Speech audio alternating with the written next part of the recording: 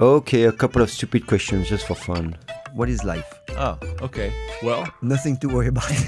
I heard in a song once that life is a cabaret, so I'm going with that. I'm going with that. Liza Minnelli said it and she was hella cute, so I'm going with that. Oh yeah, head of cute is good. That's a great attribute. Yes. When cooking, can you substitute When you need something different. than cooking? Yeah. It's called raw food. When you can't cook, eat raw food. I was cooking and somebody says, "Can you make a substitution?" And I said, "Okay, I'll do carpentry." Can you drive and cook? Yes, I can do both. Oh, you mean at the same time? If I put the roast in the engine, yes, I can drive and cook at the same time. Can you cook your eggs? Not your eggs, I'm sorry. Well, it'd be rude if I cooked your eggs. That's not what I meant. This is the open kitchen. Yes. We are in the heart of the gourmet ghetto here in Berkeley, California at Kitchen on Fire. Sit back, relax. Don't be afraid. We're professionals. So, what's our first question today? Yeah. Someone asked, what is the best kept secret? Well, Me. we can't tell you. It's a secret. Yeah, we can't. Sorry. Next question. No. You gonna tell them? There are no secrets. Oh yeah. You There's have no to remember, secret. Chef Olive is in the business of teaching people to cook, so Oh yeah, that's right. So There I are have no to tell secrets. you. Well, you're gonna know my secrets, which are gone now. he tells his students everything. He tells them his private identification numbers, his Yeah. everything. It's Even he's my- an open book. No, I tell them my public identification number. There My you go. private one is private. Remember?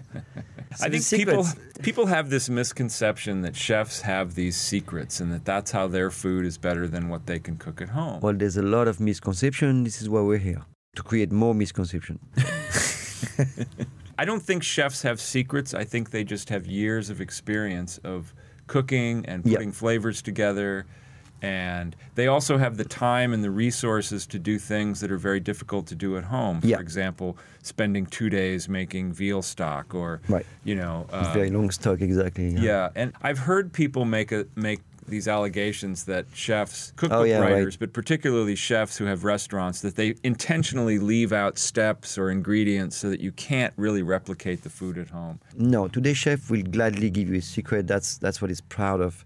And the publishers that makes book today, I'm not talking about online recipes, I'm talking about the print. Yeah. The publishers takes a big pride and a big work now to make sure the books are really well edited and the recipes make sense and they Right. taste, And good they chefs, do- chefs know that if you have the recipes and can replicate this dish at home, you're not going to stop coming to their restaurant. In fact, if anything, it's going to endear you more to the restaurant. So at César, we did the César cookbook. And then nobody came back. Remember, nobody came we back did the after that. cookbook. That's what happened. We gave them all the recipes, and And they that's stopped it. coming. And they stopped coming forever. They're all frying potatoes at home and making lobster stock. For 3 days. Yeah, No, it's not. There's no secrets. We can't. I mean, I'm not sure if there's any chef that wants, like you said, maybe they're not going to give you the whole formula entirely. There's a Okay, company in maybe. Oregon, Olympic Provisions, that makes charcuterie. They've done a cookbook where they go to Yeah, right. great lengths to explain Yeah. in detail how to make all of their products. And I they have no think- fear. They're not afraid of someone replicating it because they know that what it takes to get approval to do a commercial operation is so strenuous. I would tell you that I bet you the fact to publish the recipe kind of protect them from Yeah. people would be like, oh my God, it takes that long. It's Yeah. that complicated. I mean, I would tell you, 90% of the people that bought the books are never going to make No. those. I mean, there are recipes in there too for the products, and those Right. they'll probably do. But they're I not mean- going to make their own boudin blanc. They're not yeah, going oh to my make their God, own I salami. don't even do that. It's hard. It's really- hard, and it also takes a lot of space. You've got to have somewhere to store this stuff because it's got to age, and it's got to age in the right environment. You mean cold storage? Cold That's storage, That's yeah. what's hard. Yeah, so, So no secrets. no secrets. The answer's no. They're gonna be very disappointed. They're going to be very disappointed. So there's no secret. We're very sorry. It's just hard work. We'll try to make one up, and we won't tell anybody. If you and want that's it- going to be the secret. If you want to cook like your favorite chef, it's just a lot of years of hard work. Yeah. That's the secret. You can. It just takes practice. That's right. Just like playing the piano.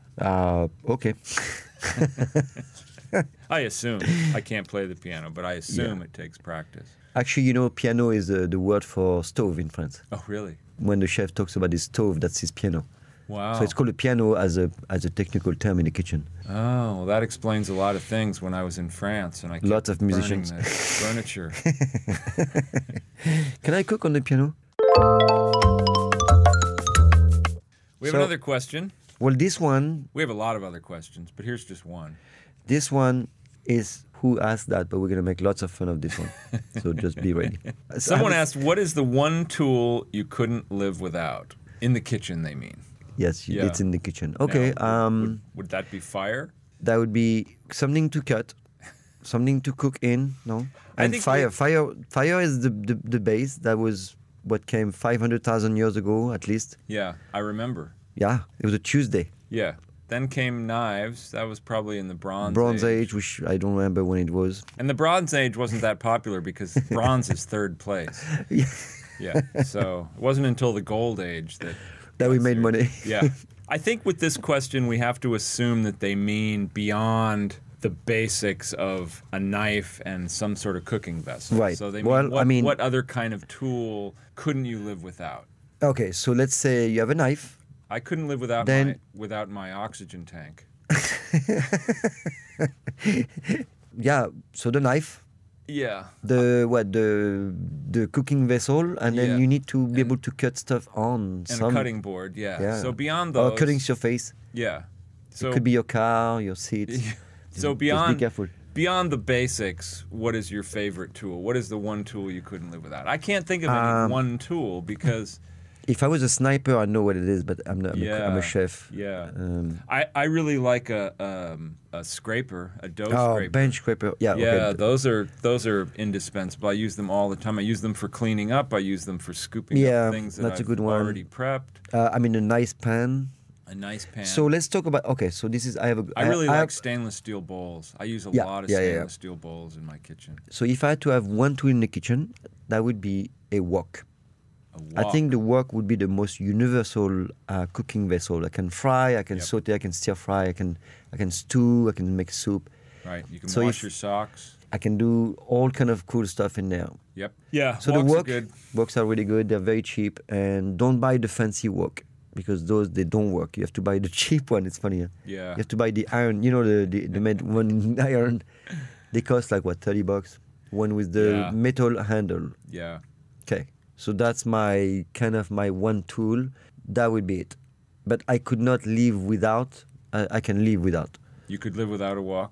There were many years when I didn't have a wok and I lived. So Yeah, no, it's exactly. So we're still alive. I like a whisk. I have a great Whisk. whisk. So the wok, for me, for you, Lots So- of people live without their brains, but and lots of them make podcasts out of that. But that's another subject. Oh my God, we answered that question. I'm so excited. Now, we're back.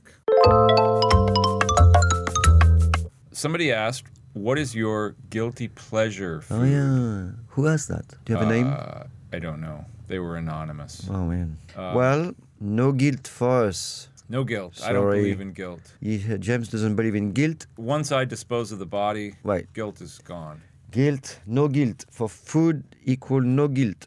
Unless I don't believe that eating should make you feel bad about yourself. Unless or the food feel is stolen. guilty. And even then, if you really need Yeah, to I steal it, know. I think that if you're eating something that's not good for you, you should just know that. I mean, we all eat stuff that's maybe not the most nutritious thing every once in a while. Yeah. I mean, guilt is true. It should be no guilty pleasure. I mean, it should be. Yeah. It should be pleasure or no. Yeah, you shouldn't. We're talking about food again. You like shouldn't punish yourself Yeah. for eating. Food shouldn't be necessarily a reward or a source of self-condemnation. Yeah. So let me tell you how it works in the brain, though, because there's something that's happening when you eat food. When you eat food that is new and exciting, or you eat sweet stuff, there's a release of dopamine. Dopamine is a neurotransmitter that makes you feel good. It's one of the reward center. Just the word makes me feel good. Dope. I mean. Dope, yeah, dope is mine.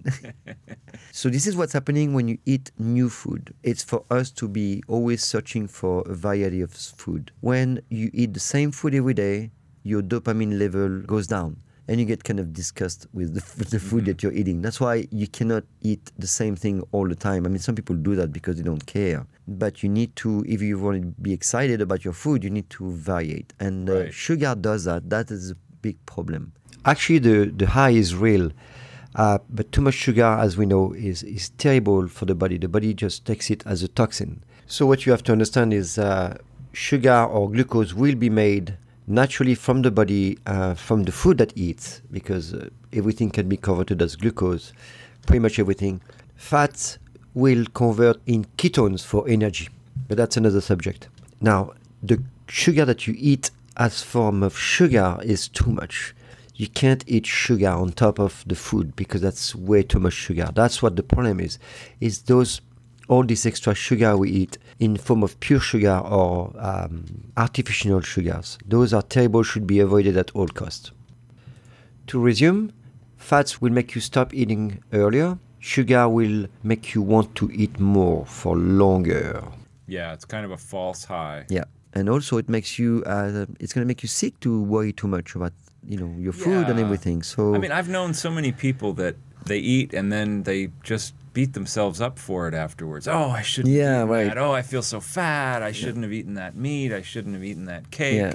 It's like, well, So as Lisa, my business partner, she's a nutrition consultant. She believes that people should eat 80% good food or real food, and 20% left is whatever they want. If they want to eat junk food, that's fine. The body can take care of itself. As long as you have a good 80%, 70, 80% of real food, Right. you can do whatever you want. But if Right. you eat just junk food and processed food, basically you're going to die. I mean, we're all going to die, actually. I just read that. what? I don't believe it. I wouldn't think have started on this whole thing if I'd have known it was just going You to know- end in death. I don't believe. I think I'm immortal. I have not died once since I was born. Really? Not once. You know, Maybe- somebody asked Woody Allen if he wanted to achieve immortality through his work, and he said, "No, I want to achieve immortality through actually not dying." Not dying. I know. Yeah, Woody Allen is very good. And so far, it's worked. He's still alive. He said also, "I'm not afraid of dying. I just don't want to be here when it happens." "Yeah, Woody Allen is my hero. Oh my God, this guy is. yeah." And you know what? I'll bet he's never guilty about what he eats. I'll bet he never feels guilt. over food. Whatever. He feels guilt over other things. I don't even think so. I don't think he feels guilt for anything. Some people are raised in a culture of guilt, Yeah. though. You know, they're Fear. made to feel guilty No. by their families, their church, their Yeah. whatever, and they If you feel guilty, don't do it. yeah, yeah. But yeah, no. So no guilty pleasure. Sorry. But you know, that does make me think of another subject, and this is something that people Oh, have okay. also Wait. asked about. Wait. I'm just remember something. Okay, it's gone now. Thank you. Your dopamine levels are it's too been- low. You need to jack up those dopamine levels. I just filed it into miscellaneous. You know, sometimes people talk about guilty pleasures and comfort food in the same Right. vein. Oh yeah. And comfort food's a different thing. And I think comfort food, of course, it's Right. different for different people. Right. Comfort food, I think, are the kinds of foods that you're used to eating that make you feel Yep. good, that make you remember like being a child, or like for some people they say, oh, comfort food, it's all about mac and cheese, you know. Or because that's- fried chicken. Or fried I mean, chicken, or- mine is different. Yours is different. Yeah.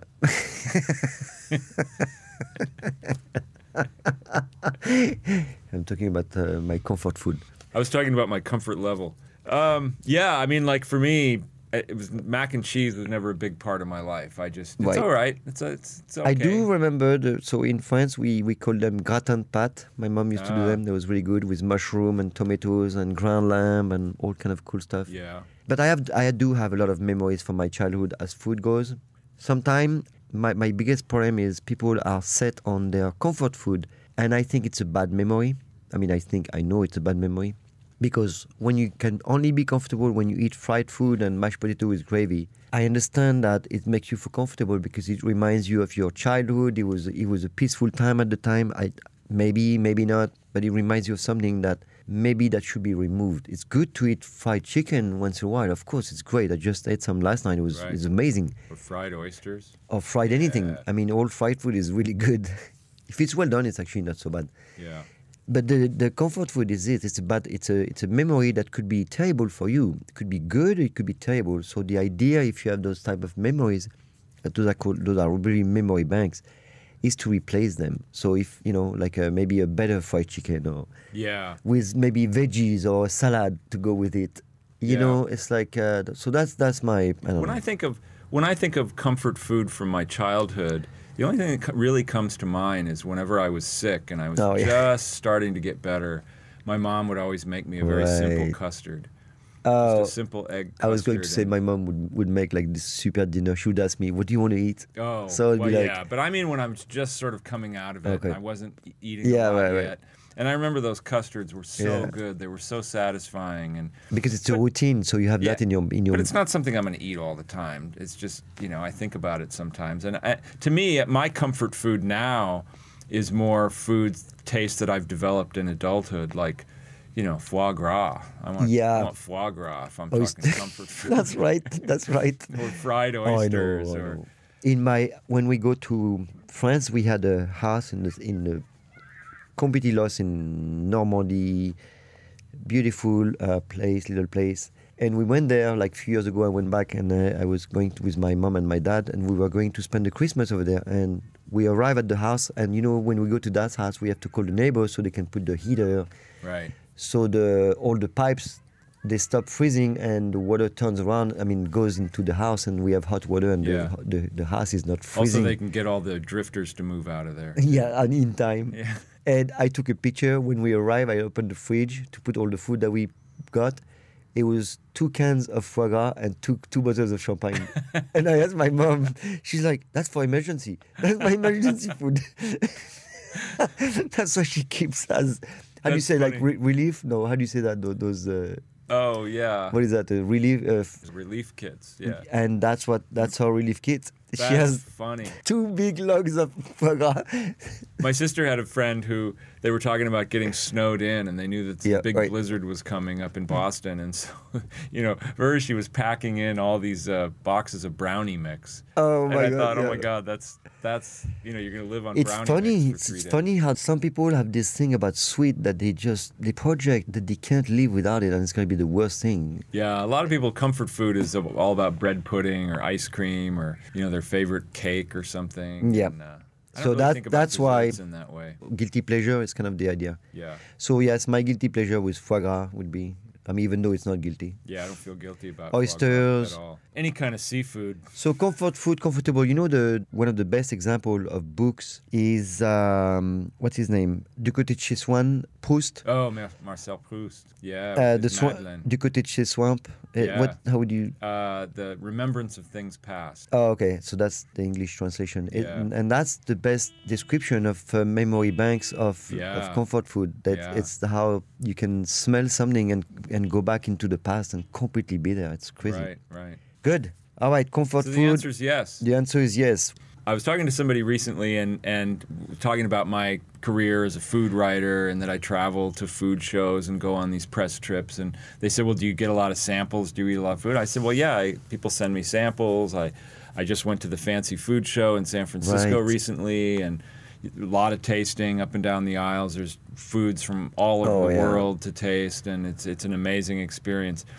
And I often get this. People say, well, how do you stay so trim? And I never knew how to answer that before. I walk a lot, or, I don't know. And now I just look at them I don't swallow. Yeah, now I just look at them and I say, well, I'm not a glutton. Right. Just because I taste a lot of foods and I really love food and my whole career is built around food, it doesn't necessarily mean I'm a glutton. I don't just sit and eat all day. No, you don't eat the whole thing on the salon, on the exhibit. And at the fancy food show, I take little bites of things. I don't eat lunch because there's no need to. We're sampling all day. I try to stay away from the sweets because, if you start at 10 o'clock in the morning and you start in on cookies and candy and stuff, you're going to feel like crap by 1, 2 in the afternoon. But I see people coming when I go in the morning. When I go to the fancy food show, I see people coming in the morning, like at 10 or 9:30, and they buy this huge sandwich because they think they're going to be hungry. And I'm always looking like, oh my God, you're going to be so sorry. Well, and you can always tell when you see big crowds, you can always tell that they're giving away something yummy. And That's you go good. over there, and often it's Yes. ice cream or Yeah, right. I mean, Ben and Jerry's Or used to have a rum, booth. vodka. Yeah. The booze areas are always full of people. Yeah. Ben and Jerry's used to have a stand there, and they would give away like whole things of ice cream. And no, God, they give there'd away be- tons of there'd be stuff. That's hundreds really cool. Of people waiting in line, and you see these people with trays out in the aisles full of truffles and all kinds of. It's snack really foods cool. and It's really stuff. cool. And it's great. Yeah, I mean, I try to take it really easy at the shows in terms of tasting. I mean, and especially sweets, unless you're at a booth where it might be awkward not to taste. You know, you're talking to somebody, you're going to write about them. You mean awkward like your ex-wife or something? Yeah. Or if it's an advertiser. Don't I know you? Yeah. And this is the thing that I make personally by hand. Do you want to taste it? And it's sort of, let me see your hands. Let me see your hands. Yeah, right. Are you making that with those hands right here? But you walk around the fancy food show, there are people walking around with trays of sweets, right. At 10 o'clock in the morning, and that's trouble, because by 2 in the afternoon, you're ready to curl up in a I would like to go to a bank show. A bank show, to see like get the samples. people sample running around with dollar bills. Yeah. Try my dollar bills; they're the best. Oh yeah, they're crispier. Do you think I could try a 20?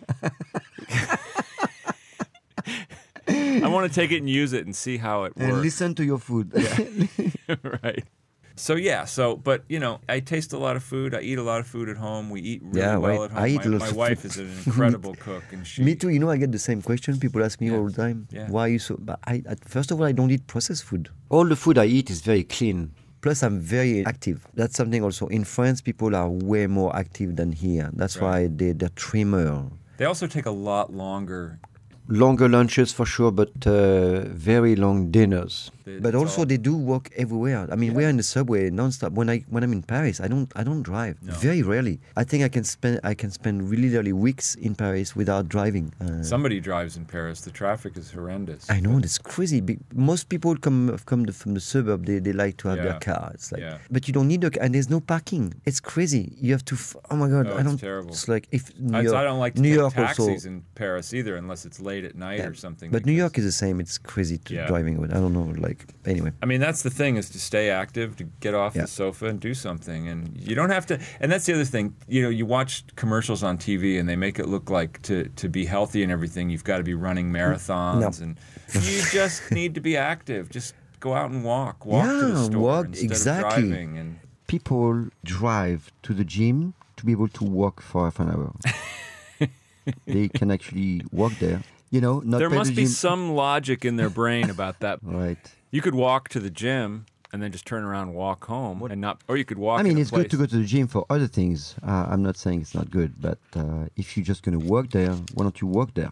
Like, what are the other things? To pick up women, or I thought that was to pick up lift up weight. weights. I thought that was the same, but anyway. So, what is the best way to store cheese at home? Well, first of all, that's a question, by the way. Okay. Well, first of all, second of all, first of all, you should buy the amount of cheese that you're probably going to eat in a couple of days. Don't buy huge quantities of cheese. I mean, there are ways of storing larger amounts of cheese, but there's really, unless you're a restaurant or a cheese shop, you should have a good cheese shop that you go to and buy small amounts of cheese that you can eat up, and then you don't have to worry about it. If you don't have a cheese shop like we do here, I mean, where can we go? Well, there are supermarkets that do that. There are some supermarkets that have nice cheese, but more and more towns there are cheese shops opening. Plus, you have stores like Whole Foods that has a really good cheese department. Okay. So, and then certain smaller supermarket chains have been focusing more on cheese. So great. But inevitably, you're going to have cheese maybe after a party, or you buy something. You don't eat it all up, so you do need to store it somehow. So one of the rules, if you're buying nice cheeses, and we're going to assume that this whole conversation is about really good cheese, because why buy crappy cheese? And actually, since you're saying that, you might want to define crappy cheese at some point. So finish your... Well... it's good to avoid wrapping cheese in plastic wrap, because it kind of smothers the cheese. cheese is a living, breathing thing, so Right. you want it to be able to breathe, but Exactly. you also want to protect it from the air. So basically, because the cheese is alive, I mean, it's a living organism. So you Right. have to be careful with plastic, so you don't create mold. Huh? Well, it doesn't allow it to breathe, Right, so mold is exactly. going to be more likely to Yeah, develop, right. and it's just going to get it's not going to improve. Right. It's going to go bad. I just want to precise that cheese is mold. So cheese is bad already. It's like vinegar. Mold that comes after the cheese is made, for example, in your refrigerator, that is not good. You need to remove that. In a lot of ways, you can just scrape it off. But if the cheese has been there too long and if there's some weird stuff, just throw it away. Especially when the cheese gets yellow and orange. That is not good. That's ammonia. This is how the cheese decays. I agree with everything you just said, especially that $20 bill. Not even folded. So one of the things is you can wrap it back up in the paper that it came from the cheese shop. Yep. I mean, And you you don't should. want to do that too many times because it can get funky. But Unless you know what I do is I wrap it loose. Yeah. So it doesn't really touch too much. Then I can keep the same paper. It's just what's Yeah. that called? Sulfur paper? No. yeah, and it depends on the cheese too. If it's a harder cheese, you Right. can wrap it back up in the same paper. If it's a really, really gooey cheese, Yeah, it's you going to can. get messy. Yeah. But one good rule of thumb is to wrap the cheese either in wax paper or Yeah. parchment paper first, and then Right, you can wrap it in exactly. plastic because it keeps the plastic off the cheese. The paper allows it to Right. breathe a little better. Or the best solution of all is you simply buy cheese papers that you can buy in good cheese Wow. shops now, and Cheese it's paper paper. that's specifically Oh my God, that's designed for crazy. storing cheese in, and it's sort of like what they use in a good cheese shop. So that's the Okay. best thing. Wow, that's cool. So then you have to be really into cheese, though. I mean, Yeah, but if not, I mean, parchment paper would work. That's what. I don't necessarily buy these kind of cheeses every day. So if I have cheese papers at home, they're going to last me for a while because I'll buy, I've got someone coming over Friday night, so I'm going to go buy a couple of nice cheeses to have with our wine. But I'm not necessarily going to do that every day because it gets expensive too. But for example, this is parchment paper and wax paper. It works, no? I mean, Yeah. it's fine. You don't need Yeah. to. Yeah. Yeah, wax paper especially is very much like cheese papers. The other thing is you want to store it in an area of the fridge that's a little bit warmer and a little bit moister. So the vegetable drawer is great. It's just not Yes. gonna be quite as cold. And if you're gonna store these cheeses for a while, it's probably a good idea to rewrap them every couple of days, or maybe every time you get it out to eat some, Right. rewrap it in clean paper. But it's also important to remember that when you're buying fine cheese, if you're buying it from a good cheesemonger, this cheese is being sold at its peak. This cheese is ready to eat. Right. Okay. So you're not going to age it. You're not going to improve it by aging it in your refrigerator. So you should really buy the amount of cheese that you're going to consume and just consume it. Right. If you really have to store a bunch of cheese Right. for longer periods of time, there are some good ways to do it. You can line a plastic food, get a Tupperware container, some Yeah. kind of plastic storage container, put a damp paper towel in the corner, and then put the cheese in, maybe poke a few holes in the Okay. lid. Although you don't even have to do that. Yeah. And then you want to change that paper towel every few days. I do that for salads, Yeah, When I have too yeah, much salad. exactly. Yeah, it Yeah. keeps it moist. but you have to change the paper towel. Yeah. Because it will get funky. Yeah. Not like the music. You can also get the bar matting, this plastic mesh matting that they Oh, use in yeah. bars to Oh, put yeah. glasses on. That's you You what? get some of that in a kitchenware shop, and you can cut it up to fit it in the right. plastic container, so then it 'Cause it needs to allows breathe. the It needs air to to- get underneath the it. air needs to circulate. Yeah, Okay, this is exactly. important. Exactly. Straw mats are great too. But again, you want to change the paper towel frequently, and if it's going to be in there for a while, you want to take it out and clean the container once in a while. Right. You really shouldn't be storing cheese long enough for that to be an Yeah. issue. I mean, if you're storing cheese that long, like what's going on? Just use it up. So if you forget about cheese, what's gonna happen is it's just gonna dry and become rock solid. And then Yeah. and then what I do is I grate it. So I use that. Yeah. There was some pieces of blue cheese I kept for an experiment and to completely dry, and now I can grate some on my salad. It's really really tasty. That's a good idea. You can also do what the French housewives do often is you make a fromage fort, Oh yeah. which you can take just a variety Yeah. of leftover cheeses, throw them in a food processor with a little bit of white wine. I recommend about a half cup per pound of cheese, some garlic maybe, some fresh ground pepper, some fresh herbs, whatever you want basically to season this, and then just whirl it into a nice smooth spread, and you've got a little something for cocktail hour. So, Chef Kevin at the kitchen does the recycling of the cheese. He makes cheese balls that are really awesome. Yeah, there's all kinds of So you stuff take you all can the do. cheese and make some special something. Yeah. Yeah, it's fun. Or you can also make a little fondue. Quick fondue for the staff before they arrive.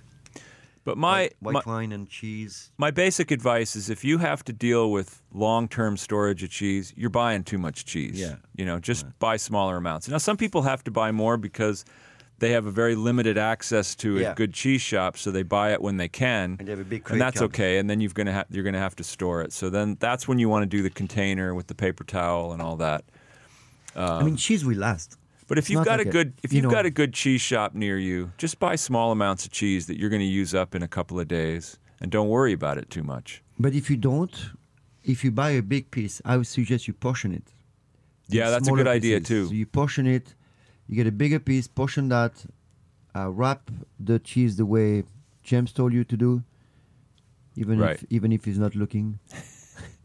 And then that's you take those small pieces at a time, and they last really long. And remember, if you have a whole wheel of cheese, now I'm assuming if you're buying a whole wheel, it's a smaller cheese. But if you have a whole wheel of cheese, that can continue to age. You can put it away, but once that's cut open, then it's not aging anymore. It's just going to deteriorate. I mean, it's going to dry. It's going to dry out. And you can share with people. So what people do at the kitchen is they buy something big that, I sell, for example, a big gallon of something, and then they share it. Sure. So they can get a good price on it. And that's how we buy that cheese at Kitchen on Fire. We buy the wheels. Yeah. Because I can get really, really good cheese and be able to afford it. Right. Because I could never afford to buy by pieces. Right. And I want to serve really good cheese, so I have to buy the wheels. And inevitably, especially if you have a moister cheese, it's going to develop mold. Right. If it does, what It's you fine. do is you get it out and you just It's already moldy. You do what we call in the business, you face it. You just slice off a thin slice off the face of the cheese, throw that away, and enjoy the rest of the cheese. If it's got like black mold on it, you should probably throw it out. And I tell you something you don't do that with is blue cheese. Yeah. Don't remove the mold from the blue cheese. But even with blue cheese, sometimes taking a little bit off the face is a good idea. If it's yellow. Yeah. So yeah. So on the blue cheese, basically, when it turns yellow or kind of brown, this needs to go. That's the thing. But if it's nice and white and blue and whatever, that's fine. Right. Understand that, huh? Yeah. Cool. So That's buy a great small little- amounts of cheese. Develop a relationship with a good cheese shop. If you have to store cheese, do it wisely, but make sure you change the wrapping, change the packaging once in a while. Yeah. And enjoy your cheese. Yeah, so cheese. The answer is yes. Cheese, yes, cheese, yes. Okay, thank you. Cool. Thank you. All right. Well, we're going to end today with a poem. This poem is by Howard Nemerov, who was a wonderful poet in the 50s and 60s, and it's called Bacon and Eggs. It's very short. It goes like this. The chicken contributes, but the pig gives his all. Yeah. Pretty true. I've heard that in a different way. For the chicken, the egg is a day's worth of work. For the pig, the bacon is his lifelong. Right. Right. That's a good one. Which just goes to show you that pork trumps chicken. Yeah, and also to show you that pay attention to relativity. Well, as Douglas Adams said in The Hitchhiker's Guide to the Galaxy, reality is frequently inaccurate. Here's a great quote from Jim Davis. Vegetables are a must on a diet. I suggest carrot cake, zucchini bread, and pumpkin pie. Right. That's great. Obviously, Jim has a sweet tooth. John Barrymore once said, I would like to find a stew that will give me heartburn immediately instead of at 3 o'clock in the morning. I love this one. That's sweet. That's a great one. And Tommy Smothers said, red meat is not bad for you. Now, blue-green meat, that's bad for you. Here's a lovely quote from famous tenor Luciano Pavarotti, who said in his biography, in his memoirs, he said, "One of the very nicest things about life is the way we must regularly stop whatever we are doing and devote our attention to eating." Oh yeah, that's great. Some people are driving and eating. Yes. So which They call that dashboard dining. Oh yeah. Yeah. Not something I'm in favor of. That's actually a lot of accidents happen like that. I'll Everybody's bet. complaining about the texting. Yeah. That's the same thing. It's not the texting, it's the cheeseburgers that's causing Yeah, all right. these accidents. I just find that, people talk about the right foods to eat and, low fat, high fat, Right. olive oil, this, that. Everybody talks about all these magic foods, superfoods. I think what people miss the point on often is how you eat. Right. And I think, Oh, yeah. people talk about the French paradox, the people in Southwest France eat all this fat, yet they have low incidence of heart disease. I think you have to look at their lifestyle, too. I mean, these people sit down for lunch, they take a Right. couple of hours, they talk. Look, in Spain, they even go make a siesta. Right, After lunch right. because it's so hot. Right. I think there's a lot to be said for your lifestyle and how you approach the table. And I think eating in a hurry like that while you're running down the Oh, it's street terrible, or yeah. when you're stuck in traffic and you're trying to eat food off your dashboard, it can't be good for you. Yeah. Even if you're eating something really, really healthy, Right. it's still, come on. Yeah, no. Stress is a big thing. So you can do it once in a while, of course. Yeah, I sometimes do you it. have to, if you're traveling. But you can't do that as a habit. Yeah. If that becomes a habit, you need to stop. Yeah. We'll be watching. All right. Thank you for listening. Thank you, and we love you. We'll be back. Actually, we love you. We don't even We know love you. you.